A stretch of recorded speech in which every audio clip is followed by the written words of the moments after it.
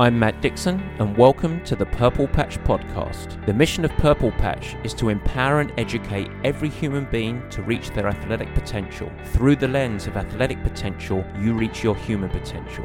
The purpose of this podcast is to help time-starved people everywhere integrate sport into life. Hey guys, today we talk about optimization. All about getting the most of the training time as a time-starved athlete. It's a continuation of our time-starved athlete series, and you can document this as a little bit of a guide for you. Well, as a time-starved athlete, you have no choice but to chase the best results you possibly can from a schedule that has to integrate into broader life. How can you optimize that? You're going to find out in today's show. But I should add an additional tool that you can put in your toolbox, one which many Purple Patch athletes leverage, is to narrow down the focus and the precision. And that can come from the insights and recommendations from the team at Inside Tracker.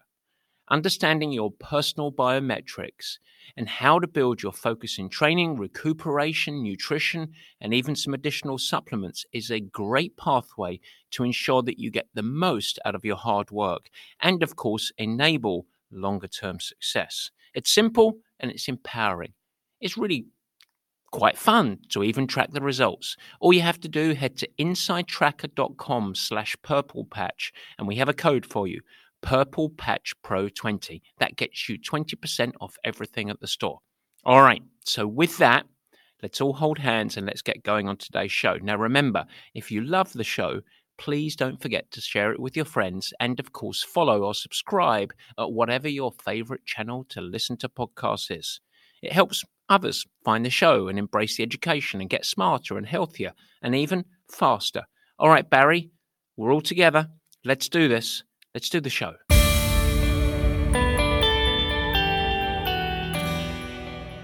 And welcome to the Purple Patch Podcast. As ever, your host, Matt Dixon. And I'm sure that you've heard the saying, less is more. It's a lovely quote, but it's not actually an accurate reflection of a really smart approach to training and exercise. I mean, doing less for the sake of doing less is not going to magically yield results. Let me tell you a story about one of my athletes.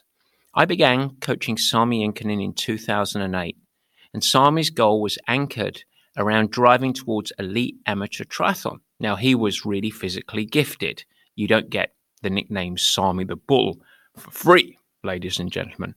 And he already had a few solid amateur results. But I will say that when we started that journey back in 2008, he was the poster boy for the time-starved athlete. He was in the earlier stages of Trulia. You might know that company, the real estate search engine, Trulia.com. It was a startup that he co-founded. And as the COO of a tech startup, well, there just simply isn't much free time. And yet at the same time, Sami wanted to radically improve his triathlon performance. He wanted to train and compete at the longer Ironman distance, hopefully including the Ironman World Championship. Now, one more thing about Sami. He was and is, to this day, a really curious guy. He was a living, breathing example of the quantified self before it was kind of already a thing. Weight, sleep, training, everything, all tracked. So we had a case study built in because of Sami's habits that we could look back. And that started well beyond I started coaching with him. Now, what was the challenge? Well, it's clear. How could Sami navigate past the overwhelming common perceptions of the time that in order to yield performance in half Ironman distance or Ironman, you had to do at least 20 hours a week to be successful? That was just almost common law. And as a coach, I looked at Sami's life and realized that it was quite simple. He didn't have 20 hours to give. And yet he still had that ambition. He wanted to compete and beat the very best of elite amateur triathlon. So that left us with a challenge, an optimization challenge. How do we find predictable high performance on Sami's weekly training budget, which was only 10 weekly hours? Now, if I had Anthony here with the mathematicals, he would tell me that that's about 50% of the amount of training that he would be able to do each week on what the common perceptions called for. Well, guess what? We did it. Sami won overall amateur titles at the Alcatraz Triathlon, the historic Wildflower Triathlon many times. He won overall amateur titles at multiple 70.3 distance or half Ironman distance race, as well as Ironman races. And he became the amateur Ironman 70.3 overall amateur world champion, as well as an age group world champion at the Ironman Hawaii World Championships. There's a lot of champions in there. While he was at that Hawaii Ironman, he broke 9 hours. That's kind of the mythical amateur barrier in that event. Sub 9, all on a weekly training regime of 10 weekly hours. Now, Sami is gifted. He is a physiological beast.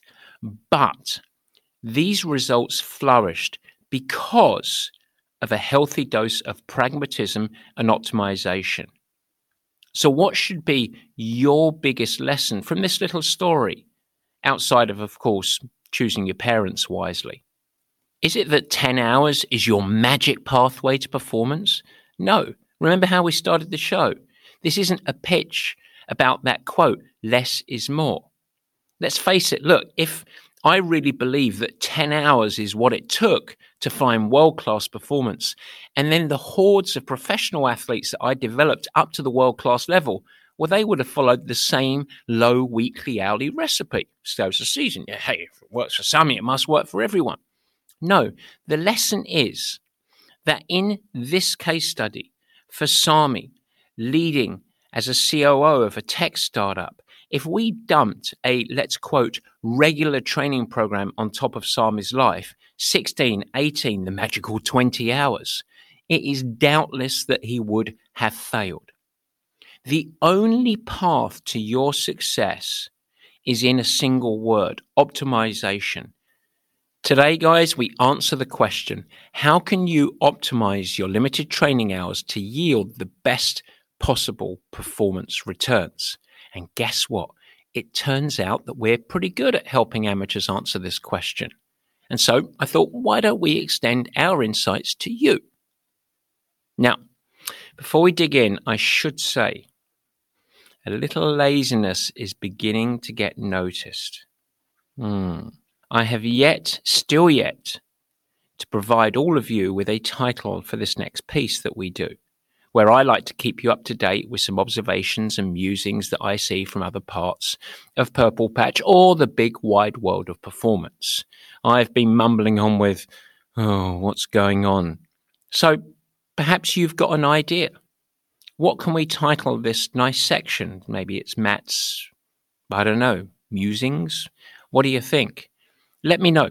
Ping me a section title on our socials, Purple Patch Fitness, that's at the Instagrammagles and Facebook, or at Purple Patch, which is in the Twitterverse.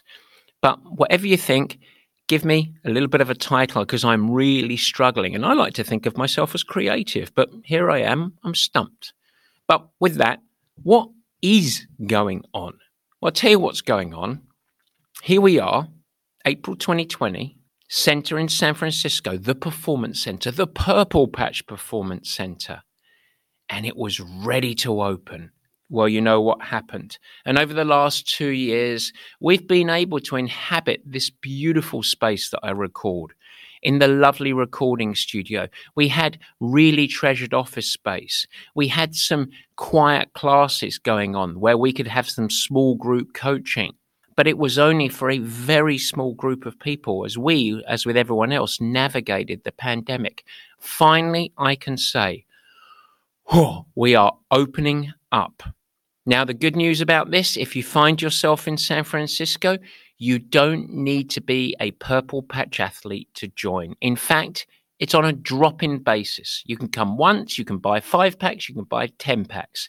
We are incrementally opening. We are starting with our bike sessions, small group coaching, high return. You don't even need to be a triathlete. In fact, I have to say, most people that are coming right now are not triathletes. They just love to ride their bicycles and they want to improve and embrace the methodology. We are also going to have small group strength classes, small group coach treadmill and circuit classes, and of course, the regular suite of services that we already have, from bike fitting with IOG, SMI or Sports Medicine Institute with their orthopedic massage, sweat testing from Precision Hydration, and a whole bunch of other consultations. We are open. It's a lot of fun. It's fantastic. And of course, if you are not in San Francisco but would like to come and join us for a special package where you get a little dab of everything, you're welcome. We'd love to have you. We will package up something for you. Head to purplepatchfitness.com and go to the center tab. You can see what's going on. Okay, second thing I want to point out, this is your last chance for the next Ask Matt Anything episode that's coming up, and it's all about running themes. If you have any questions around your running, you're frustrated, you don't see yourself as a runner, you're perpetually injured, whatever it might be, feel free to head to the podcast page, the main Purple Patch Fitness website, and on there you'll be able to leave me a voicemail. We might even play your voicemail live on air, and then I will do my best to give you the best answer that I can. It is the Ask Matt Anything episode. Those have been very, very popular, and we're anchoring this one a little bit more specific, all about running. It is the last chance. We've got some great questions already, but if you do have a question, please ask it there. You can even ask questions beyond running, I should say. We'll just save them for the next Ask Matt Anything, which will be in a few more weeks' time. All right, final thing, newsletter this week. We like to do, as you guys should know by now, a complimentary educational newsletter, and I get down and dirty this week. I do a lot of insights around last week's podcast, which was all about showing up, and I try and provide some valuable context. I also get into discussing a really important blog that was all for, well, let's label them the latecomers, those that are rushing right now to start their ramp for training. Oh my goodness me, I am behind the 8 ball, getting ready for a half Ironman or Ironman distance over the coming 3, 4, 5, 6 months. If you are behind the 8 ball, that is a do not miss blog on the website. I would encourage you to do it. Okay, so word of the week this week. Well, Barry is having, one of those trendy ones, guys. He's having a mental health day. I don't even know what it is. Don't get me started. He began throwing technical terms around like screen fatigue and needing a little bit of me time.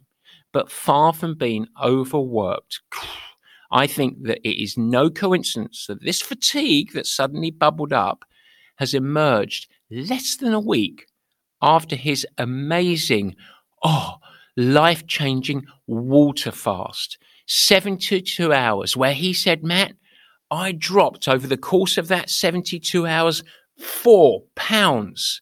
Goodness me. And guess what, ladies and gentlemen, more than a week later now, he is only 2 pounds over where he weighed 2 weeks ago. Hey, you do the math. Anyway, by definition, he says it's a success. I think I'm going to need my abacus to work that one out. But enough to say no word of the week this week. So, guys, we go right in, riding on the coattails of Sami Inkerman. Yes, Sami the Bull. We are doing the meat and potatoes.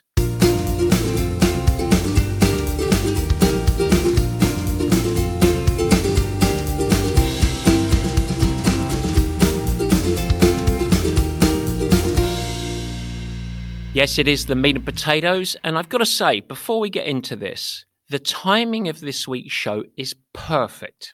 You don't know why? Because we venture into the meat of training for many athletes. The events are looming, and so many of you guys are starting to really wade chest deep into the heavy-duty work. So this is a good time to try and hold your perspective and hold the course on what it means to be a time-starved athlete.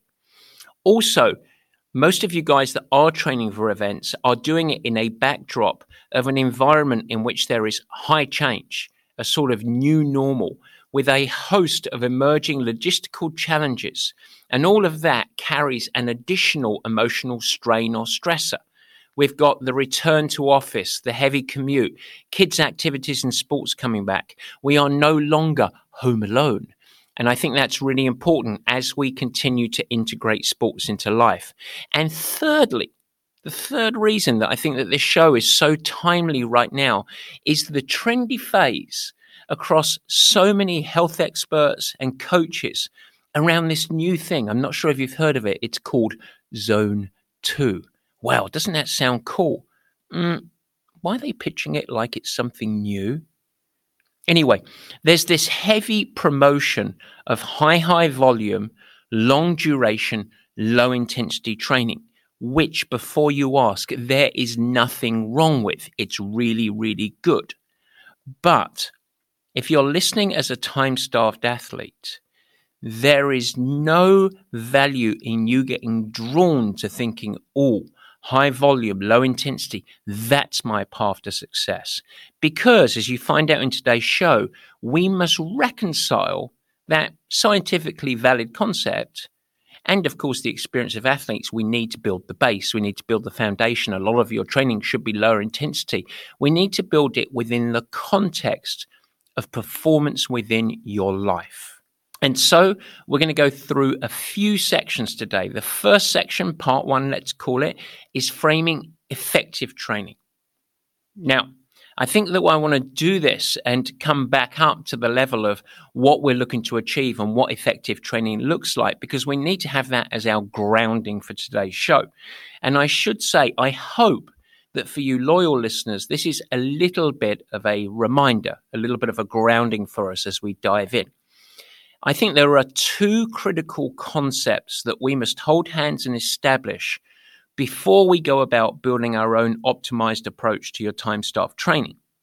The first of which is that in any goal, success requires commitment, hard work, consistently applied, and the ability to manage setbacks and adversity. So in other words, there's no easy path here. If you want to do something, let's agree that it requires a massive amount of commitment. You got to show up. You got to work hard. So there is no easy path. There's no hacking here. It requires hard work. Boom. That is point number one. Point number two is, as you go on the journey to improve in any endeavor, there needs to be a challenging demand or stressor applied, because it's only under challenge and adversity that there is a stimulus for real growth and development. And we've talked a lot about that with that word stress in the recent weeks. So therefore, your journey towards excellence, whatever your own personal brand of that is, it's not going to be comfortable. It is, in fact, the stressor that is essential to facilitate success. Now, my discussion today is all anchored in sport, of course, but think about it. Those two things, success in any goal requires commitment, hard work, etc., and we need to have a demand, a stressor to stimulate growth and development. That extends well beyond sport. Really important. In fact, if you think about it, I can't think of a better case study of the hustle, the work ethic, the moldability and adaptability required for performance than that of a small business owner. Whether you own a coffee shop or an auto body shop, or maybe that of a coaching company like Purple Patch, I'm here to tell you that it is relentless. It requires serious ambition and follow through. And guess what? Anything worthwhile in your life that you really care about is going to require commitment. But it's also going to require you leaning into the fact that it is a journey that's going to include turbulence and challenge. In fact, to be the very best output and outcome it can be, that turbulence is necessary. And so if we anchor in this concept around the life of an athlete, let's boil it down and make it really digestible, really simple. As an athlete, your mission, coming back to that mission of training, effective training, your mission in performance readiness is really quite simple. Add a demand, so there's your training stressor, adapt from that demand. The result is that you get fitter, stronger, more resilient, etc. And so every single coach and athlete should be seeking to develop a program of which you can maximize the amount of training that an athlete, you, can execute while continuing to produce positive adaptations. And many people forget about that second part. So you want to maximize load while being able to adapt in a positive fashion on a physiological standpoint. So to be clear, What I said there, that does not anchor around maximizing training hours for the sake of just volume. You need to find the right balance. It's an ongoing planning challenge for both coaches and athletes. And aiming to get the prescription right to ensure that you have enough stress to stimulate development, but not so much that the results become negative or bleed into that awfully dreadful second job syndrome. Okay, so on top of that very basic training stimulus that we need to apply and hopefully finding it in the right balance, which is an ongoing management cue, it is also really important that we consider a few supporting elements that will actually improve your capacity. You think about it, you want to absolutely maximize your capacity to adapt to training. And so the supporting elements, this is where they really come to the forefront. And they are not nice add-ons. It's not just, oh, if you've got time, dear, wouldn't it be great if? Because we consistently observe that it is almost impossible for any athlete to succeed if they don't have a really solid foundation of these supporting habits. Now, if you're an avid listener to the show, you should be able to stand on your chair at this point and shout with a big smile on your face and say, I know this, I know what he's going to say. And you should, because it's really critical that we know this. If you are going to optimize your training capacity and results, you must integrate, and failing to integrate or embrace these habits, it will limit your training capacity and unhinge the whole program. And so there are two main categories. The first is recovery, very simply, and that's proper sleep quality, proper sleep quantity, downtime, rest and recuperation, actually allowing yourself to be a little lazy, perhaps integrating meditation or some other practices under that banner. And of course, some of the supporting habits that are really important that foster tissue health and joint mobility, such as foam rolling and massage. Okay, so that's under the big banner of recovery. And then the big beast in the room, the one that is really confusing and very emotional for people, nutrition. So that's really critical to have a foundation of really positive eating habits, both in terms of the type of macronutrients, the quality of them, the quantity and the timing. That becomes really important, a subject for another day, of course. Secondly, post-workout fueling.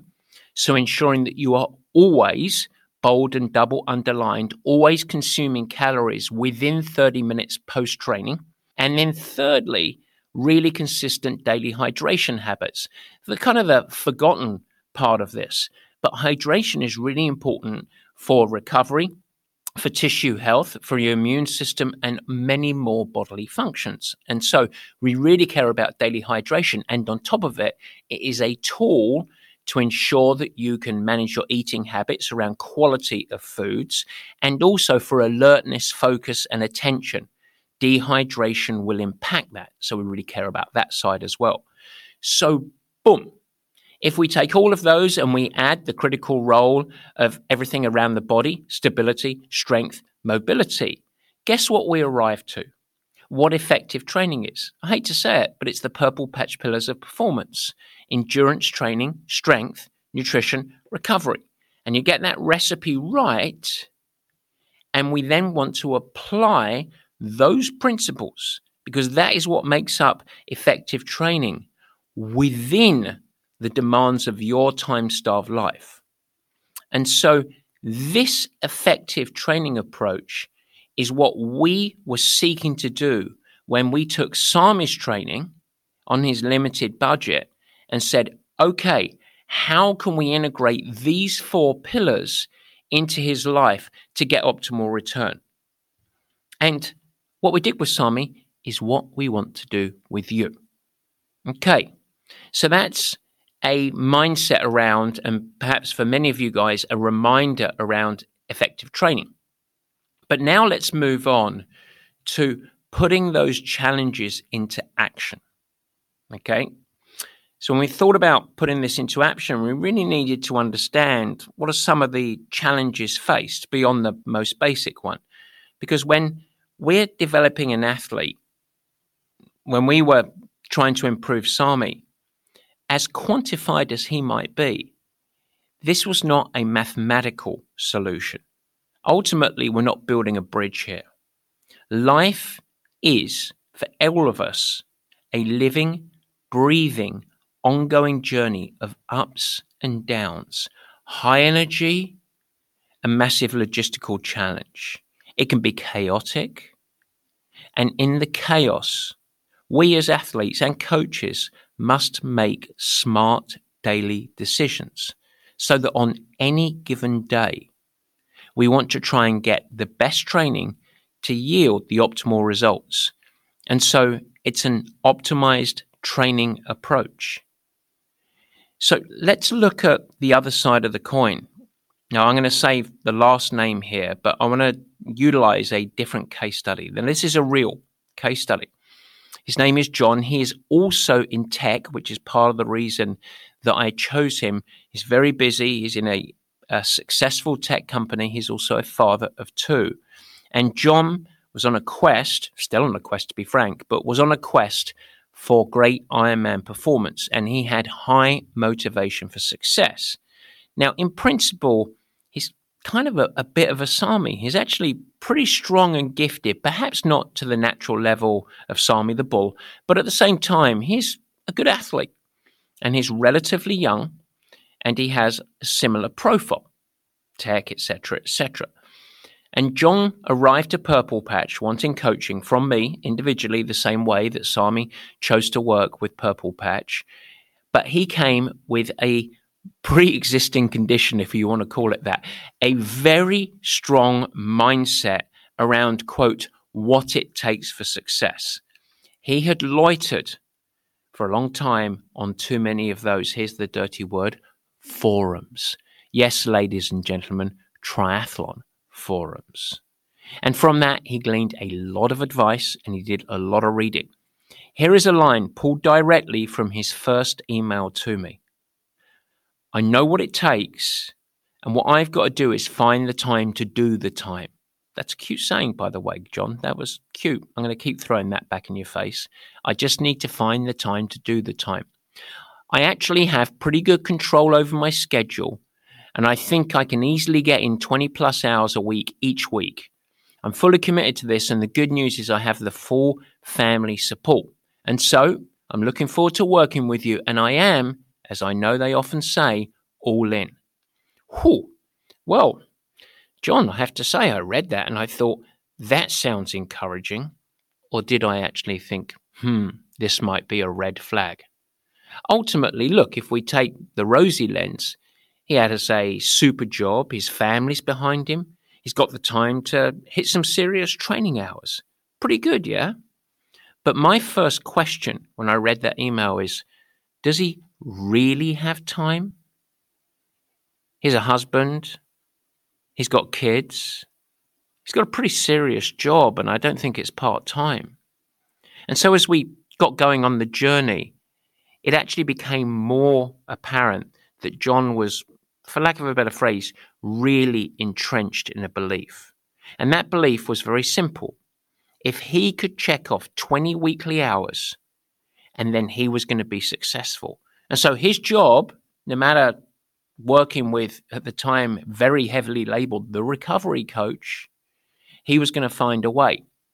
And in the initial months, he was clearly behaving in the very normal way that I think most athletes do. What he did is he set his training time. He took my plan and he molded it a little bit, much to my chagrin. But he took my training plan and he bolstered it up and he got his 18 to 22 hours. And then what he went doing was he went around and he built life around it. His work, his travel, his family. And no matter what happened, he would force the calendar. So what did that look like? Well, sometimes it might be getting up 4 a.m., got to be on the bike, 90 minutes to 2 hours on the trainer, and then finishing the workout outdoors.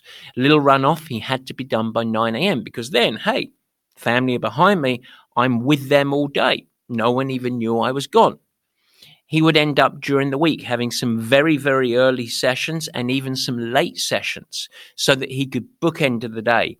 And then inevitably, because he was ramming in training at the end of the day, he would have some post-training occasionally after dinner, or do training, have dinner, and then carry on working, always pushing back that bedtime later and later.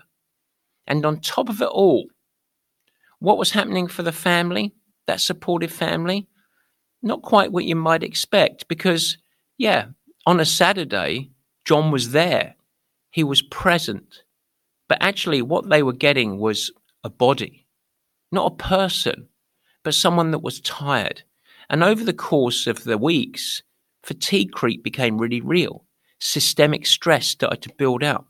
But guess what? A bull is stubborn. And the bull, in this case, John, was really stubborn. And ambition will often, typically, cloud reality. I think you know the rest of the story here. John arrived to his race. He was really fit, and the race day was a disaster. He didn't blow up. He didn't have 3/4 of a great day and explode. He just had nothing. No power all day. Even his wattage that he would see in training, it just never showed up. He didn't pop his cork. He just never even got to shake the champagne. It was just miserable. And the outcome, more than 2 hours slower than he anticipated. What the F? John was mystified. Where did John go wrong? Well, let me tell you something that might not shock you. More is not always better. So we started the show with less is more. And I said, no, that's not right. Equally, more is not always better. And John is a living example of that. More training doesn't always result in higher adaptation yield if you are unable to positively adapt to that stressor. I would even go out on a limb and say that more is unlikely better for the majority of endurance athletes when you take in the context of their life demands. So what does that mean? Look, if you take any athlete off the shelf and they can successfully absorb 20 hours of weekly training, or 30 hours, or even 40 hours, fantastic.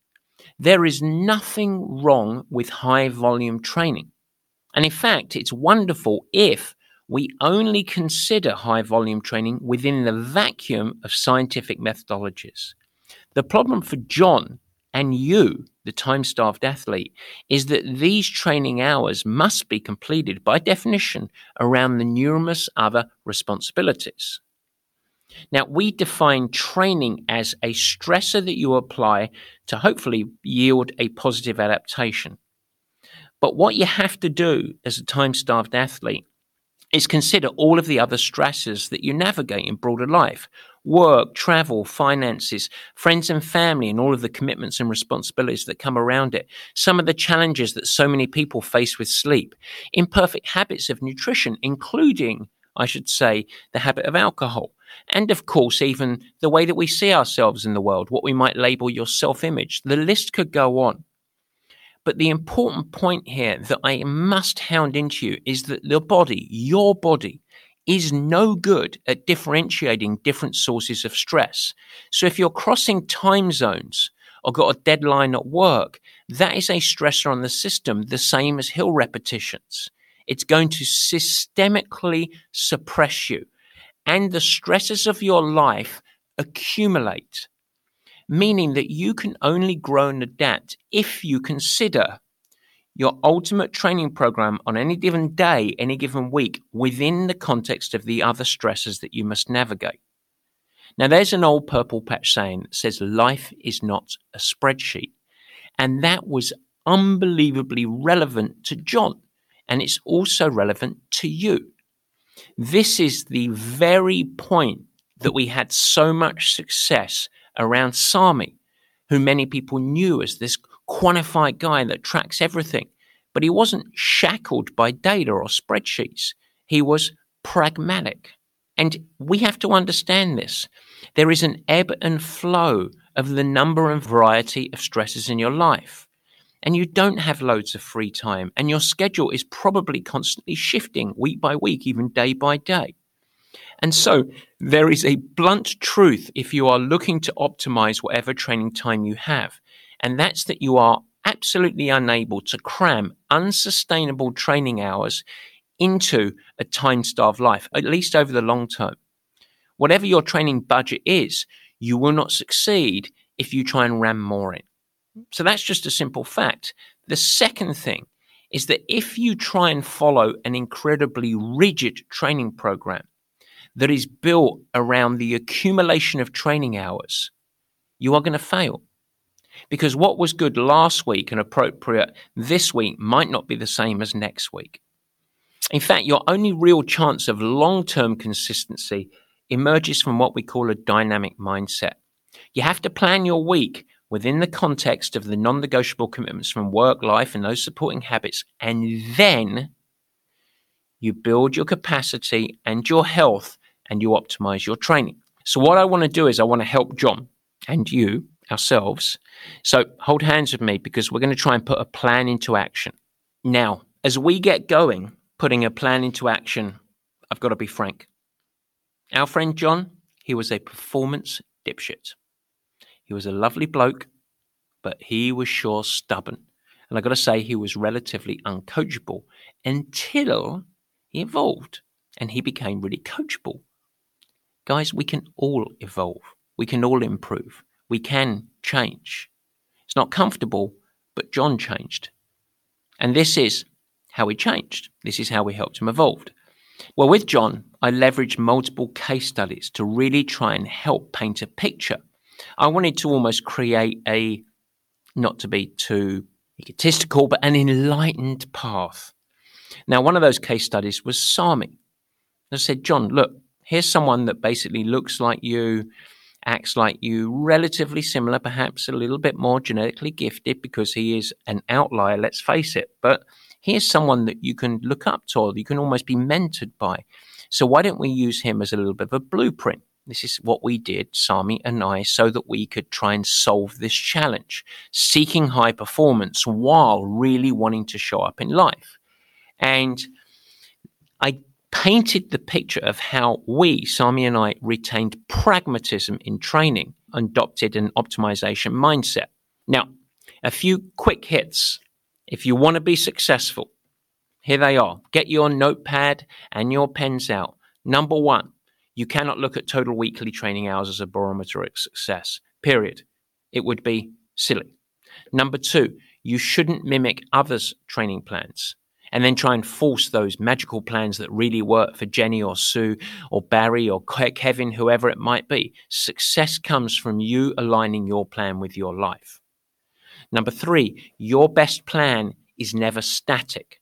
It isn't anchored in a rigid spreadsheet. We need to embrace a living and breathing approach to training that actually works with life, not against life. Number four, pragmatism as a mindset is the dominant thing that we focus through.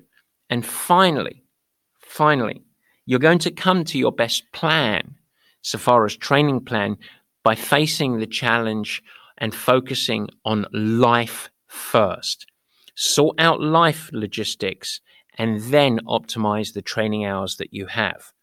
Well, let's put it into a little bit of an ABC, as it were. Alrighty?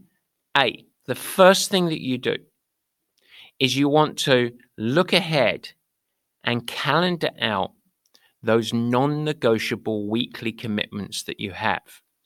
Now, this might be the hours that you're at work, some of the really important projects and meetings. Perhaps you're adding commute time. But then in addition, you want to add time with family, friends, and all of the associated activities. That might be including coaching Jenny's softball team, whatever it might be. Now, I should note here that Sami and all of the other executives that I work with really love this process. And they like it beyond just planning their training. We tend to call it the Sunday special, and it's really a process of looking ahead in any given week and saying, let's frame out what my week is like, but also plotting the meetings. You're not building agendas, you're not thinking about what you're going to say or what you're looking to get out of it, but it's at least framing in your mind, this is my week, This is where I need to execute. This is where I'm going to place my focus. And you have a picture, a lovely picture of all of the non-negotiable activities in work and life that you are going to be wading through. Now, what it enables you to do, why we call it the Sunday special, is typically people tend to work Monday to Friday. So on Sunday, you're effectively coming up for perspective and you enter Monday on what we call execution mindset. In other words, you have clarity, perspective, you know what's coming. And with familiarity, you are empowered to go and tackle those components. Even if it's a crazy week, it's going to be really effective. Now, if you map these day by day, you're going to be able to start to envision, how many hours do I have in a week? What's realistic? And I want you guys to remember, Sami realistic, not John aspirational. What are some really realistic training blocks? Good. The next thing that you do is you calendar out all of the all-important supporting habits. Now, this really gets overlooked by almost every coach and athlete. All right, when have you got to go to work? When have you got the family? Good. You got these training times. Let's go and hit it. Boom, boom, boom. And overall, the training time tends to be too high than it is really sustainable. If you want to be successful over the long term, then you need to make sure that you prioritize and calendar your supporting habits. Most folks overestimate their capacity and they're going through an exercise of self-sabotage because they neglect what we talked about before, the non-negotiable elements: sleep, downtime and rest, including a transitional time towards sleep where you might read, hopefully without a screen, etc. Planning sufficient times to prepare and consume and clean up meals. And then one other thing, because you're not a robot, integrating some social time, some downtime, where you're not dominated with the focus of training or the focus of work or being present with family, but just being. It doesn't need much for it to be a little bit of flex in the program. Now, I want to pause here and have a little bit of a tangent because I think this is really important. Let's just pause and think about what I just said. Calendar out your non-negotiable commitments in life. Then put into that calendar all of the supporting habits: sleep, meal preparation, downtime, rest, social time, etc. And that creates a picture. It does remind me of something a question that I often ask both athletes or executive teams when I'm working with executive teams, and it's a really leading question. I say, if you boil down everything in your life, like forget about your work, forget about finance, what I want to know is tell me the 2 or 3 things that when it all comes down to it, what do you really care about?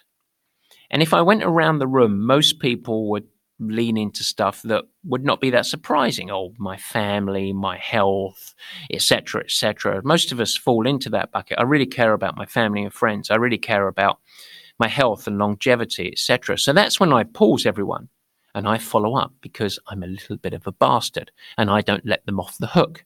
And I say, okay, if those things are really important to you, and you tell me right now that ultimately those are the things that you truly care about, show me how they are represented in your life each week. How are you showing up and making sure that those are a part of the fabric of your week? And let's pick one. I really care about my health and longevity. When someone says that, I'm like, okay, well, let's have a look. And when we look at their life, they're consistently, quite typically, eating on the run with probably less than valuable choices in nutrition. They compromise sleep consistently. Exercise tends to be random. They have 1, 2, maybe up to 3 glasses of wine most evenings of the week. In other words, their actions don't promote health in any way. Now, I'm not trying to get folks to live like a monk. Life should be joyful. But quite often we see their actions directly countering their stated belief of what they care about. And so, bringing it back to this subject du jour, with this in mind, if you believe, when you heard me earlier in the show say supporting habits in your performance are really important because you need to commit to those so that you can build your capacity and yield the best results possible, you better start integrating them into your life before you even think about it. And so you have to actually think about integrating as a habit the elements of your life that you really value: family, social, healthy habits for eating and sleeping, everything that's not just going to optimize your physical performance for sport, but for you to show up in an authentic way around the things that you care about. So we have 2 steps: calendar the non-negotiables, integrate and calendar the supporting habits. And when you've completed those first 2 steps, you know what you'll have? You'll have a really clear picture of the actual, honest, pragmatic time on your schedule. We're going to see the weekly blocks that you have. Now, for Purple Patch athletes, depending on their events that they're training for, we see a typical range of time-starved athletes between, on the very low end, somewhere around 3 to 4 hours, very, very busy people. Those typically not chasing Ironman, I should point out, up to maybe 16 or 18 hours. We have non-time-starved athletes that do more training hours than that, but the top end of a time-starved athlete tends to be anchored around 15 or 16 hours. Our average Ironman athlete tends to have about 8 to 12 hours each week. Okay, let me say that again. Our athletes, Purple Patch athletes that are training for an Ironman, they tend to average somewhere between 8, 9, 10, 11, 12 hours. And so what we're faced right then is, okay, you got 8 to 12 hours a week, or whatever your training hours are, and then you come to the final phase, which is quite clearly the optimization challenge. Now you have a very simple question to answer. What is the best program to produce the biggest performance yield within the hours I have available? Now, the fewer hours that you have available, the higher the proportion of those hours is likely going to include higher intensity. So if you've got 40 hours, the vast majority will be lower intensity. If you've got 4 or 5 hours, the majority is going to be higher intensity. Let's come back to Sami. He had 10 free weekly hours. That was an average. Hence, his program included a much higher percentage of his training hours that were completed at very high intensity. He did more high-intensity training than the vast majority of elite amateurs who were less time-starved. And yet, with this prescription, and in support of his big physiological gifts, he broke 9 hours in the Ironman Hawaii World Championship. He became amateur world champion. And it's very clear. It's that 20 weekly hours is not always better than 10. And in fact, in Sami's case, he would have failed if he had have tried to sustain 20 training hour weeks within the context of his life. Equally, in Sami's case, the fact that he only had 10 weekly hours, if we had have provided a program where we kept the most of those 10 hours at low intensity, it wouldn't have been enough of a stimulus to provide the physiological adaptations to adequately prepare him for his race. And so he is the living example of an optimized, trained athlete within a time-starved life. And this is your optimization challenge. So as you go away and you read and you see things on social media or the dreaded forums, etc., and people say, this is how to do it, it's nonsense. The right way to do it is the right way for you and your life. And as a time-starved athlete, you cannot get the results that you want without ingraining into your psyche optimization. This is the secret, if there is one. And so you need to ignore what other people are doing. You need to demystify training. You need to look at the hours that you have and say, how do I get the most out of it? And so when I read that blog and I see, oh, no, you can survive an Ironman, but you can't excel on 12 hours a week, I laugh. Because the average hours, what did I say? 8 to 12 hours a week for a purple patch athlete. And yet we've qualified more than 300 athletes to the Hawaii Ironman. We've had multiple Ironman world champions in Hawaii, world champions. And most of those athletes have trained 10, 12, 14 hours a week. Now, they're physically gifted. And it's not about everybody qualifying to the Hawaii Ironman. It's not about even athletes getting onto the podium. It's not about becoming amateur world champions. What it's about is you finding the right recipe for yourself within context of your life so that you can stay healthy, achieve your goals, and go as fast as you possibly can with the training availability that you have. And you only get there by taking an optimized approach. That's my stand. It will always be my stand. I hope it helps, and we will see you next time.